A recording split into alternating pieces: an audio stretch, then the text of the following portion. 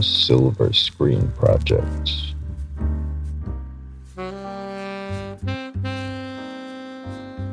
Welcome to the Silver Screen Project, where we look back at a series of films in anticipation of an exciting new cinema release. In preparation for Guardians of the Galaxy Volume 3, we went back and watched Guardians of the Galaxy. We went back and watched Guardians of the Galaxy Volume 2. And now we're here to talk about Guardians of the Galaxy, the holiday special.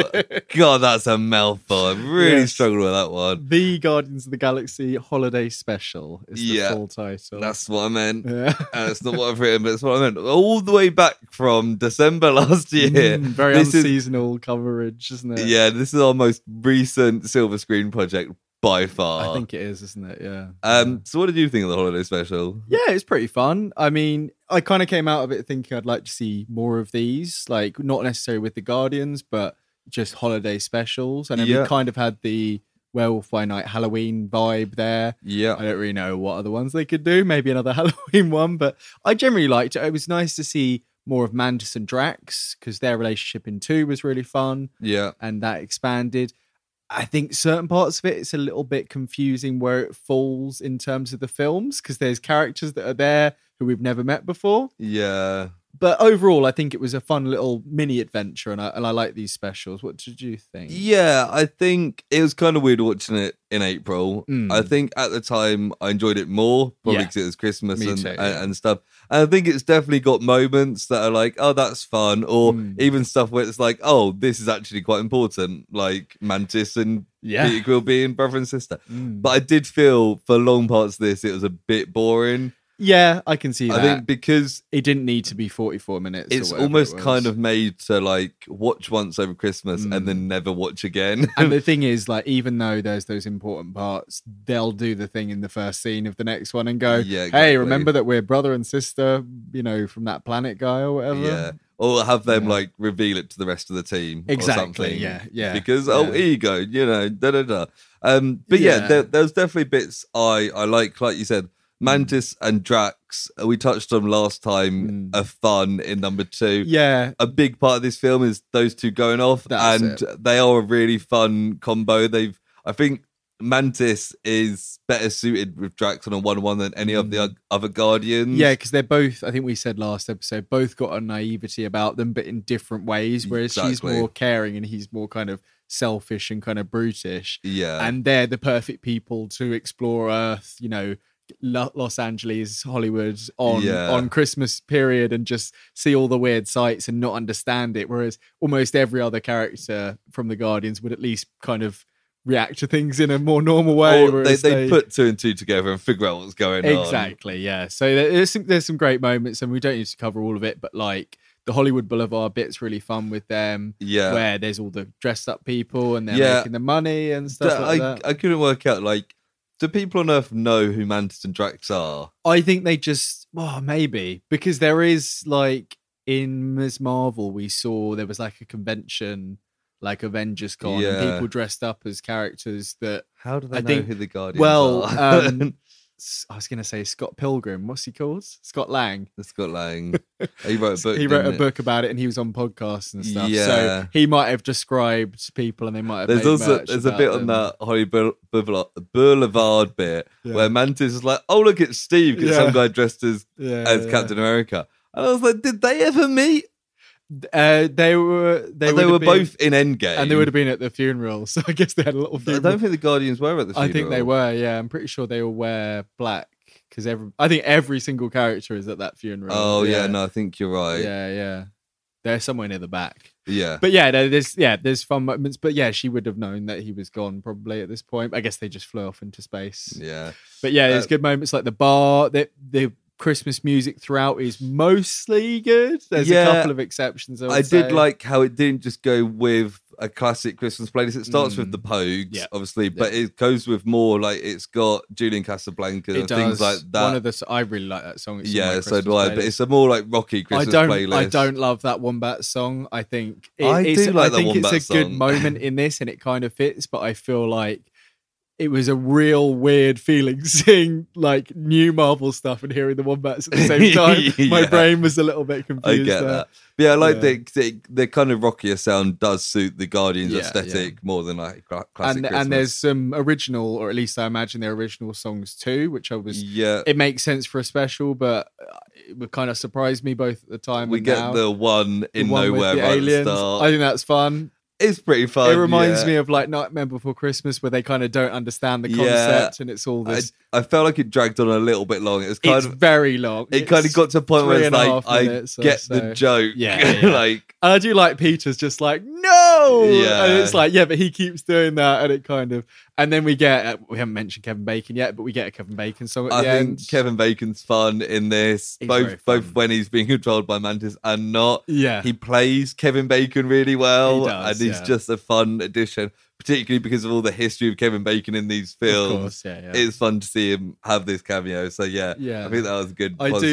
I think I mentioned it when because we have spoken about this on the pod before, not in as much detail as this. We did a personal project. I do think they missed a Home Alone joke there. Christmas, 2 people break into Kevin's house. Yeah, I know that at one point Star-Lord does a kind of Kevin hands on head like shocked face. Yeah, but like. There's something there. There's something there that and maybe they cut it out. The last Home Alone film was released straight onto Disney Plus as well, so it's not like it's a rights thing. So it's strange, but I think one thing that was a definite positive, which is always going to have to be there with a holiday special, is that it is a pretty heartwarming thing, particularly when Kevin Bacon is like calling his wife and being like, "Oh, no, I've got to stay here. I've got to teach some guys about Christmas." So it's like. It's got to be like that. It's quite well done, and it's quite nice. And they're all giving the gifts, and that's a combination of like jokes, references, and just nice little moments. The gifts were one of the highlights for me. Like Bucky's arm being given to Rocket is like, where the fuck did that come from? There was a bit of confusion because I remember when this was released, end of last year, people were saying that it was the black and gold arm from that he has now. But to me, watching it back, it looks like the original silver arm, right? Oh, see, I thought it was black and gold. You thought it was black and gold, yeah.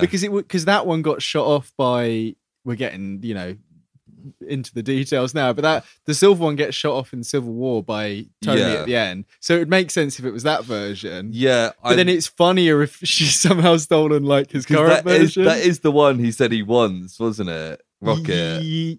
Said I want that arm. The black one, it would have been. Yeah, you're right. Yeah. So maybe he did. It doesn't. Maybe he's got a new nanotech. I really do not care about the idea of it, but I was just trying to figure out that. Yeah. And there's other funny little the gifts where they all got the little wooden thing, diorama and it gets to Kraglin, and he's got the diorama of himself opening it, and it just goes down and down. It's a great joke. It's so cute, and I think it's Groot that makes those. Isn't it? Which is quite sweet. And it's also weird because it's basically like the holiday special. It's Manson Drax's adventure on Earth in different things, and like Groot wasn't even there for that. No, so he's obviously what been did you think about Groot in this? We don't get masses. We don't get much. I think the main take from Groot is that you can see he's grown up again. Yeah, from when we saw him. He still seems quite childlike, doesn't he? He does seem childlike, but he's bigger than he was in Infinity War and Endgame. Yeah.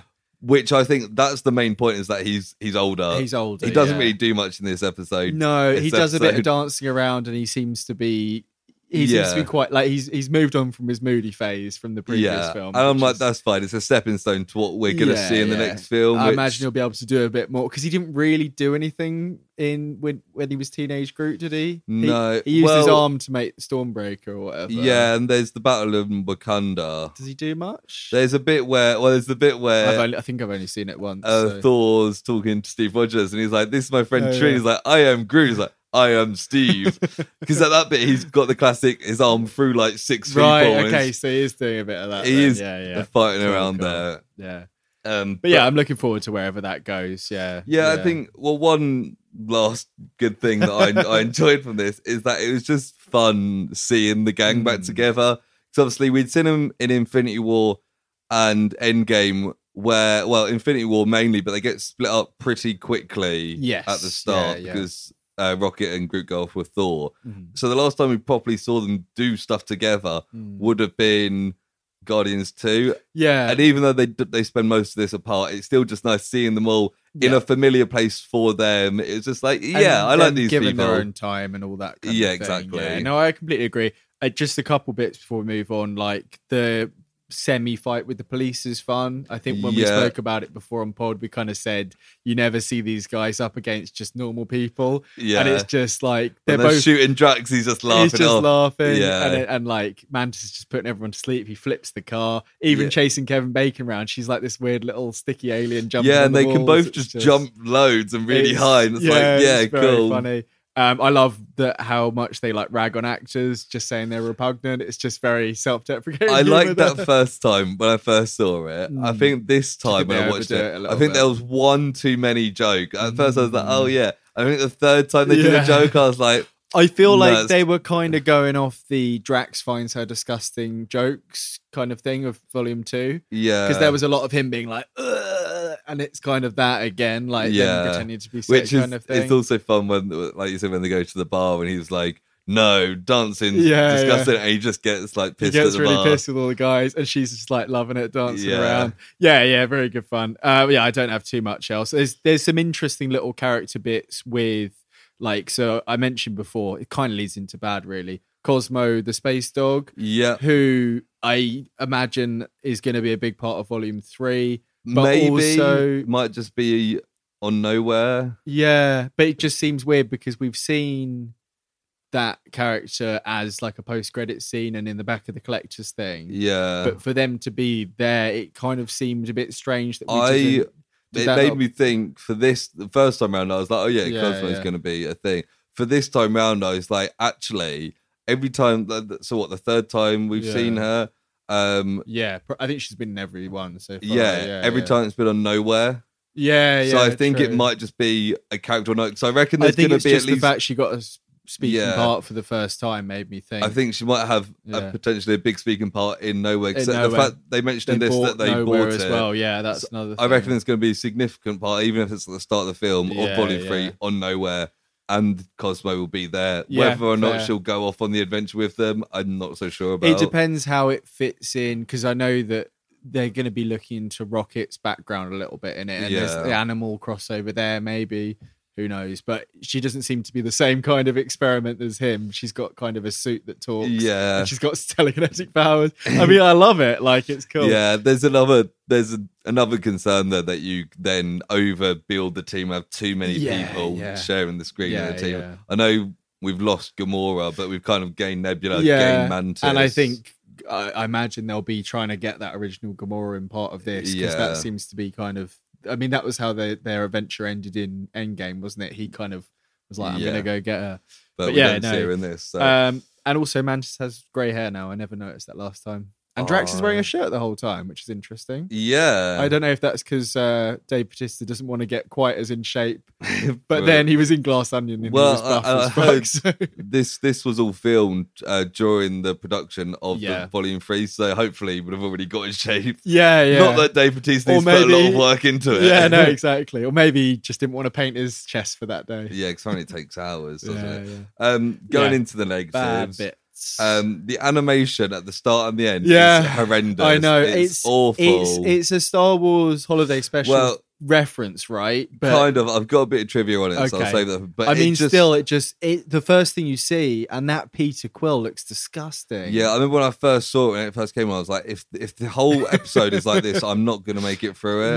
No. Like, it's horrible. Yeah, he's awful. And also, like, I was a little bit confused, because I understand, and I was speaking to Amy about this after we finished, and I was saying, but we are kind of led to believe that Peter has had this horrible time with Yondu the whole time. Yeah. And she said to me, well, you can have a bad relationship with someone and still have good moments. And I think that's what this is supposed to be. Yeah, and in hindsight, he's viewing it as the nicer thing than it was. Yeah, I think it's one of those things where he might have had, when he started getting like an angsty teenager and growing up, he might have had like selective memory and only remember the bad stuff. But now he's kind of the tree getting mashed up. Now that Yondu's kind of been redeemed, he's actually remembering the other side of the story. Obviously, that's very nice to see Yondu, even in that disgusting cartoon form, and it's the only way they can bring him back, other than like a video log or whatever. So but you got any other bad bits? Really? Just the fact that it got a little boring at times. Like, I enjoyed it for the most part, but there was just times I'm just like,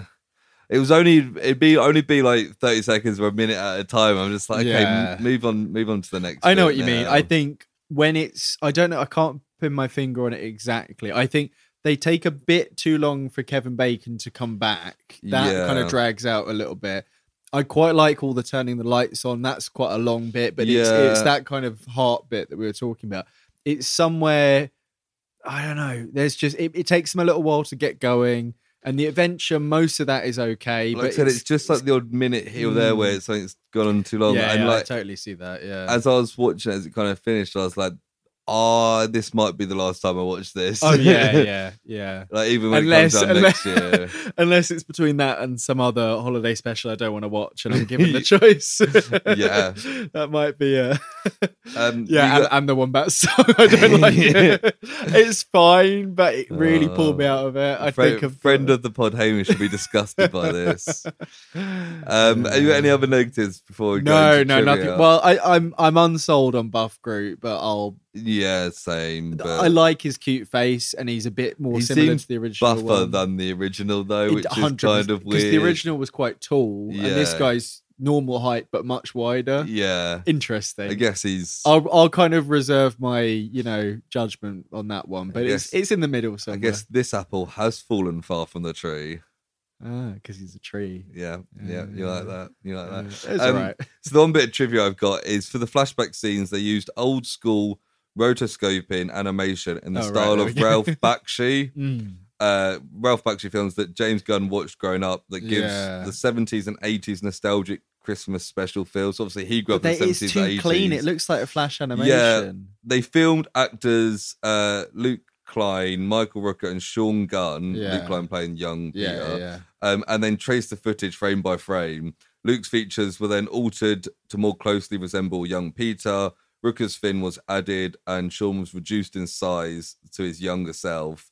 The rotoscoping effects were done by Stupid Buddy Studios.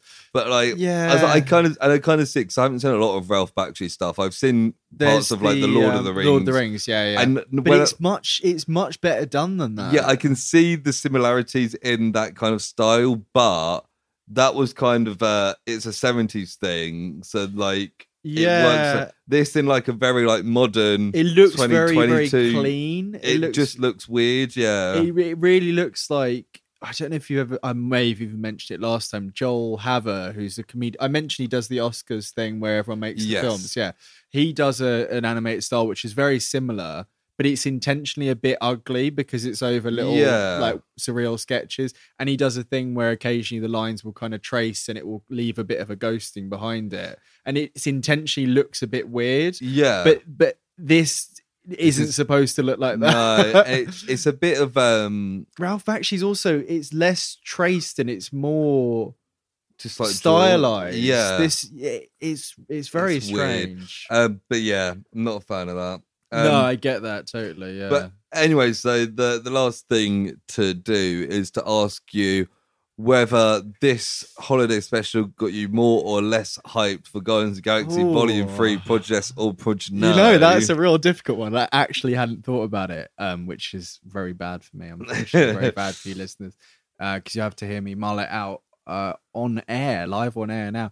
I mean, to be brutally honest, if I'm purely answering that question, you're all hoping I'm going to answer this question, aren't you, everybody? If you're hoping, if I'm answering the question, the answer is Proj No, because the other two really hyped me up for it, and I was excited for the film anyway. But this didn't.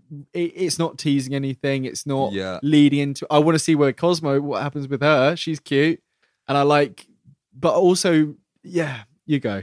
I'm also Proj No. Like the first two did, but if you're asking if this got me more hyped, I'm no more hyped for Volume 3 now than I was after watching Volume 2. No. It's just kind of that happened. Yeah, so, I mean, like, Proj No for me. In a way, like, I'm a little bit worried that us seeing so much of Mantis and Drax in this means that they won't play a big part in the new one. Yeah, or the opposite. It's getting us used to seeing those two a lot. I mean, I haven't heard too much about this new one. I've been kind of intentionally keeping it pretty blinded on for it. But I've heard that Dave Bautista doesn't particularly want to do any more. Yeah. So his character will get some sort of resolution, I imagine. He'll get shot in the head. Maybe, yeah. By Mantis. There you go. But no, yeah, interesting. But yeah, so that's that for this week's Silver Screen Project. Yes. Thank you for coming along. Hopefully you enjoyed it. And next time we'll be back talking about Guardians of the Galaxy Volume 3. Yeah, and please do let us know if you are Prod.Jess or Prod.No to get more hyped from this film. And if you want to hear more stuff like this, we've got the Project on the same podcast feed. We talk about all sorts of stuff, but everything has to have project in the title. That's the only rule of the podcast. Yeah, the one rule. The one rule to rule them all. Cool. Bye. Bye. Project.